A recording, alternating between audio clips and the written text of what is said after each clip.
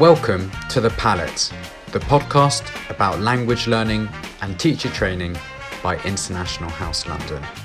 My name is Ted, and in this English language episode, I will be speaking with my colleague Laura about Wales, and she will tell us about Welsh foods, the language, and the differences between England and Wales.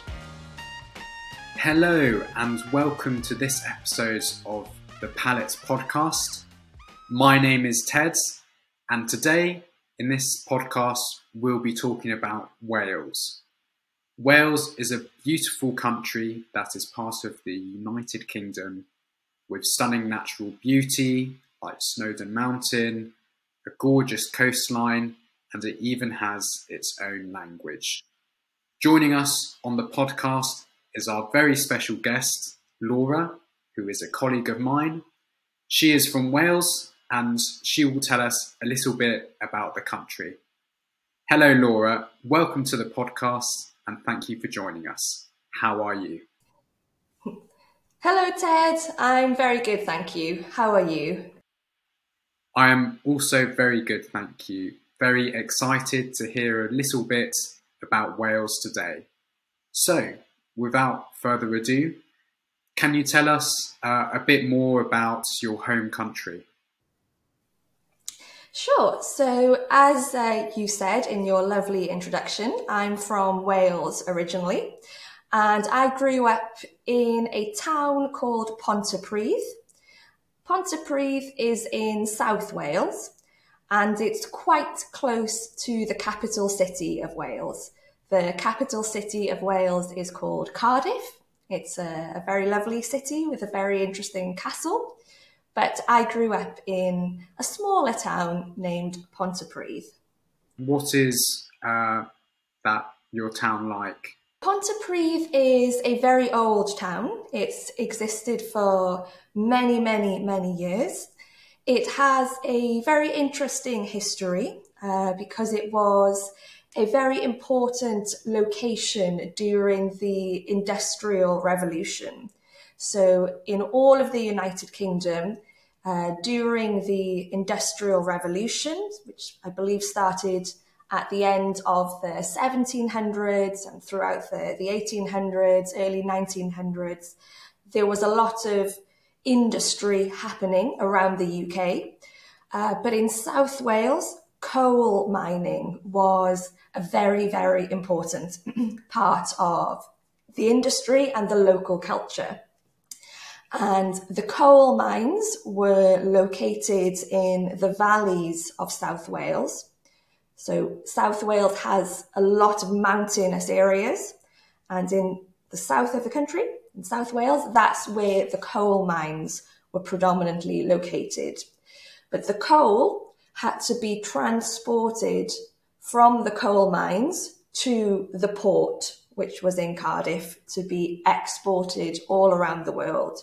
But Pontypridd was an important location because the coal would come down the valleys, down the rivers, and would travel through the town of Pontypridd and continue down the river towards Cardiff.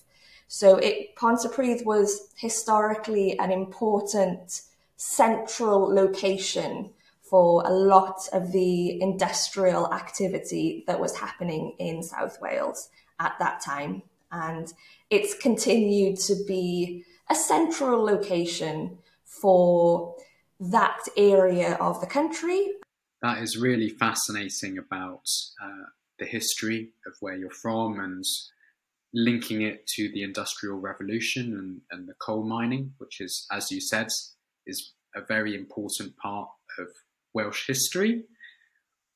You've now lived in England and London for a very long time, so you know better than anyone the differences between the two countries. So what do you think are the main differences between England and Wales? It's interesting. So the first thing, perhaps the most important thing, is that in Wales we also have another language, the Welsh language. The Welsh language is a very, very old language. The first example of written Welsh that we have, I believe, is from the 5th or 6th century, written by a poet called Aneirin. But the fact that it was written at that time obviously suggests that the language was spoken for many, many centuries before that. So we know that it's a very, very old language. It's one of the oldest living languages in Europe. But when we talk about living languages, we mean languages that are still spoken today. It's a completely different language to English. If you speak English, it doesn't mean that you can speak Welsh. They are totally different languages. So Welsh is a Celtic language. It has some things in common with the Gaelic languages spoken in Ireland and Scotland. So it's from the same family of languages. However, they did separate a little bit at some point in time. So Welsh is therefore today, whilst it does have connections to the Gaelic languages, it is quite different. We also have some very important symbols. So for example, the daffodil, this flower. The daffodil is our national flower. It's a very important symbol for us. And we also have the red dragon, which I have on my t-shirt. I don't know if you can see, but we have a dragon. So that's the Welsh flag. So the red dragon appears on the Welsh flag, and it's a very important symbol for us. So the sports teams, for example, will always have a dragon on their shirt. And we have a few different types of food as well in Wales. So something that all of my English friends always like, and my English colleagues, I think, Ted, you've tried a few in the office, that we have Welsh cakes, which are like this. So in Welsh, they are called picar o maen. And I have an example here. I don't know if you could see, but they are small cakes. They are the size of a biscuit, but they are a cake consistency. And they're very, very delicious, very typical in Wales. Welsh people eat them regularly. That's our most typical snack that we would have. Welsh cake with a cup of tea or a cup of coffee is very, very nice. Now, I guess when we compare England and Wales, it depends a little bit what we mean. So I've spent some time living in the northeast of England.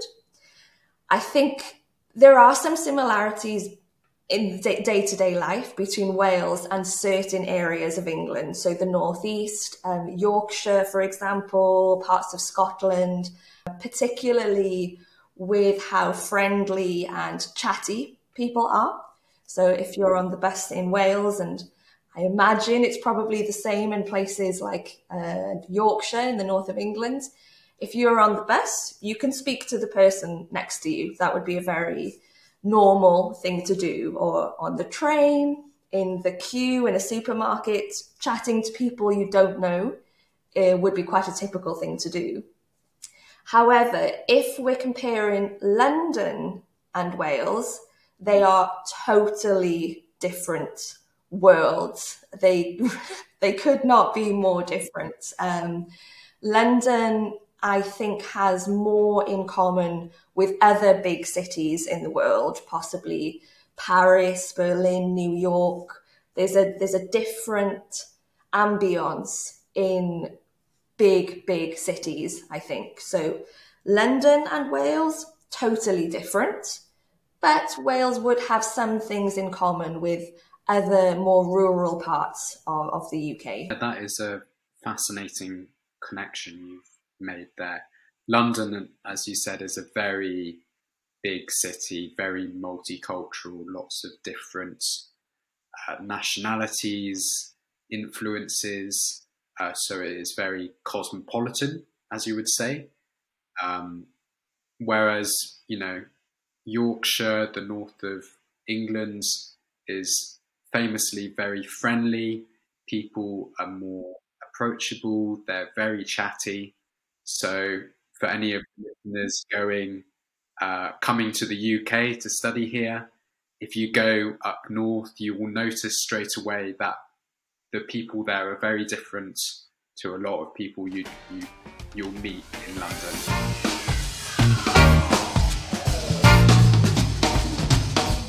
Can you tell us a little bit more about the Welsh language? I think a lot of our listeners may not necessarily know that in Wales they had their own language. How many people speak Welsh in Wales? So it's hard to know the exact number, but it's estimated around about 600,000 people speak the language. It's becoming increasingly spoken amongst the younger generations. So if you go to school now in Wales, you will learn Welsh. Wow. 100%, you will learn Welsh. When I went to school, for example, I started going to school in, 1990, 1991. Now, at that point, it was still, there had been throughout the 1980s a real push to try and encourage more people to learn the language. At that point, it was considered a dying language. There were less and less people that spoke the language. So during the 1980s, there was a huge push to try and encourage more people to learn the language and to get more children learning the language in school. So when I went to school, to primary school in the early 1990s, it was still quite a new thing. So perhaps people my age are some of the sort of first people to be part of that new initiative of learning the language. So I can't remember not speaking Welsh because I would have started to learn it in nursery when I was 2, and then in primary school from the age of 3 onwards. So I have always spoken the Welsh language. Other people my age might not necessarily. It depends on the kind of school that they went to, because it was still, I suppose, a developing initiative at that time. However, by now, 20, 30 years later, all children will learn Welsh at school. The language had a very turbulent history politically, so older generations would tend to not speak the language, whereas the younger generations are the ones who are helping to resurrect the language. Yeah, that's brilliant news. We often hear about cases where languages are dying out and fewer people are speaking them. So it's fantastic that in Wales they are encouraging younger generations to learn the language. It's an important part of Wales's national identity. And yeah, that's brilliant to hear about that. For our listeners, can you teach us a few Welsh phrases and words? Yeah, of course. So the most basic greeting, hello, is shwmai. So people will say shwmai. And one that you might come across as well, you might hear it, particularly if a Welsh person is on the television, on English television as well, they might say bore da. Bore da is good morning. But again, that's a very, very typical expression. Goodbye is hwyl fawr. Hwyl fawr. It's interesting because for me, the language is so natural because I've always spoken it. But my English friends always comment that it sounds very difficult and it looks very difficult. But I don't know, because for me, it's very natural. As someone who has never spoken or learned Wales, it sounds very beautiful and almost musical in the way, but it's not very phonetic in that I see it written down and I pronounce it completely wrong. I guess there's a lot of people who are learning English as a foreign language can relate. English isn't a very phonetic language, and even for people who are used to that, we find Welsh quite difficult. See, that's a very interesting thing because my English friends and colleagues, they'll often say, oh, Welsh, it looks crazy, it's not phonetic. However, it actually is very, very phonetic, but you have to know how the letters are pronounced. So there are a few interesting things. For example, W, Y, and H are considered vowels in the Welsh language. So that's why English people will often say, you have whole words in Welsh with no vowels, it's just consonants. But it's because W and Y and H, which is an interesting one, are considered vowels. So there are vowels in Welsh words, but it's because in English and perhaps many other languages, they would be considered consonants. The Welsh alphabet is much longer than the English alphabet because we have extra letters. And there are several letters that perhaps if you're not a Welsh speaker, you would assume are actually two letters. So for example, double D, CH, NG, double F, they look like two letters, but for us, they're actually one letter. They have their own section in the alphabet. So the Welsh alphabet will go A, B, C, CH, D, double D, E, F, double F. There are lots of extra bits, which again, I think is why a lot of people that are from outside of Wales think that we have very long, strange words. But they're actually quite short words. It's just that they look like they have many more letters. So once you can read the alphabet, it's actually a fairly phonetic, simple language to read. But I appreciate that for people outside of Wales, it doesn't look that way. It probably looks very complex. Yeah, I did not know about the differences in the alphabet. As you say, it shows how different English is to Welsh and that they are not related at all.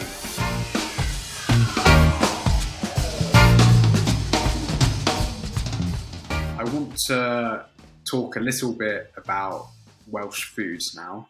You showed Welsh cakes, which you have brought into the office many times, and I absolutely love them. They are delicious. Can you tell us about some other typical Welsh foods? This will be something that people from England, Scotland, and Ireland are already aware of, but the vegetable, the leek, is very, very typical, and along with the daffodil and the dragon, it's also one of our symbols. So the leek vegetable, it has some historic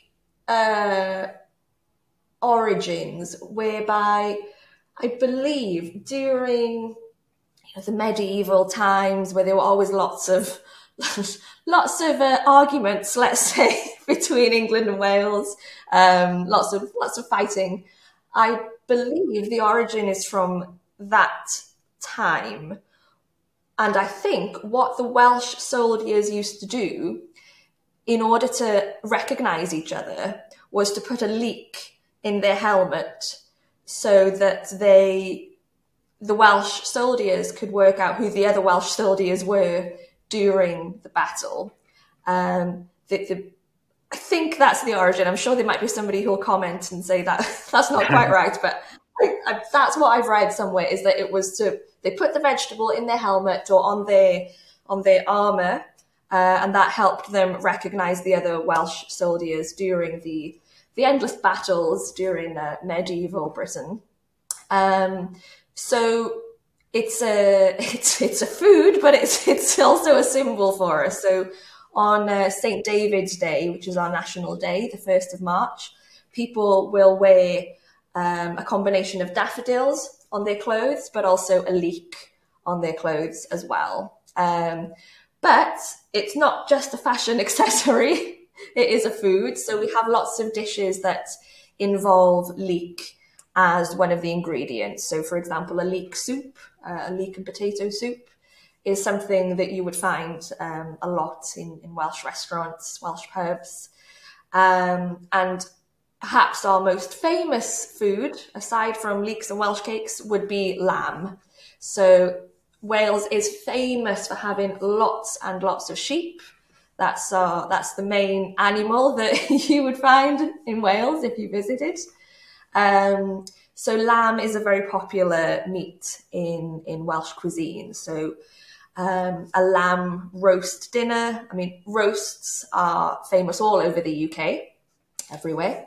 But in Wales, a lamb roast would be quite typical. Other things would be, for example, something called cawl. So cawl is it's a kind of soup, a kind of stew made with meat and vegetables, but it's cooked for a long, long time.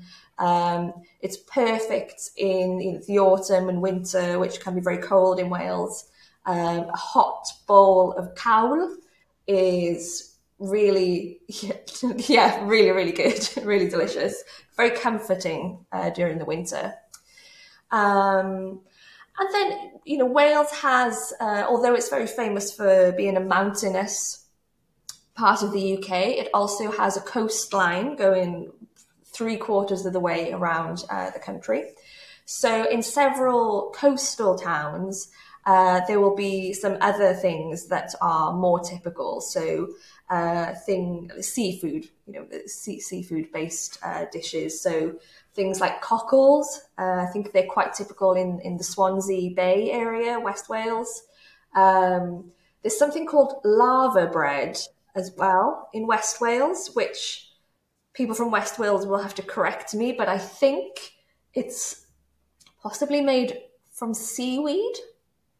I think, I'm not sure. I think it's some kind of bread made with seaweed, I think. And all over Wales as well, you will find something called bara brith. And bara brith is a kind of sweet bread. It's sort of like a cake consistency, like a sweet cake bread type of thing. Yes, bara brith, it's also very nice. An alternative to a Welsh cake, which is the number one cake. But it's also very nice to have, with a cup of tea, a nice slice of bara brith. So those would be our most typical things. But of course, Wales is part of the United Kingdom, so we will also indulge in many of the other British classics, such as fish and chips, or, in the UK, we have a lot of food from other countries. So Indian food, Chinese food, Italian food. We will, we enjoy a lot of that kind of food in Wales as well.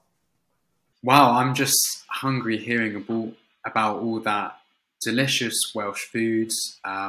It's really interesting, the regional differences, the fish and cockles in cockles even in Swansea, and then the importance of lamb and the roast dinners. So really interesting. I'm very hungry now though, so I have a final question for you, Laura, about Wales. So for any of our listeners who might be interested coming to Wales, what are 3 places you would recommend they visit? Most visitors who come to Wales are coming for the natural landscapes. Snowdonia National Park is very, very famous. That's one of the highest peaks in the UK. A lot of people do something called the 3 Peaks Challenge, which has a mountain in Scotland, England, and Wales. So in Wales, the challenge, the peak is Snowdon, which is a mountain, but the whole national park surrounding it is absolutely beautiful, really stunning landscapes. Another place, again, it's a natural place. So Wales has something called the National Coastal Path, or the Wales Coastal Path. And it's a coastal path that I believe goes all the way around the coast of Wales. So wow, miles and miles and miles and miles. I believe they've finished it now, and it goes all the way around the country. And the coastal areas in Wales are very, very rugged, very beautiful, very clean, very quiet. So it's a very peaceful activity.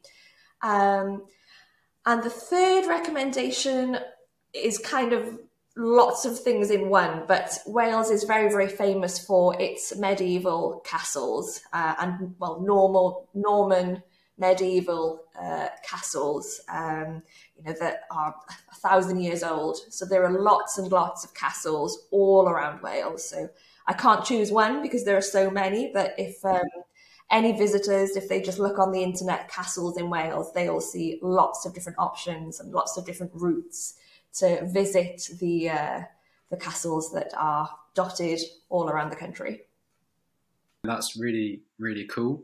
The mix of natural beauty and history.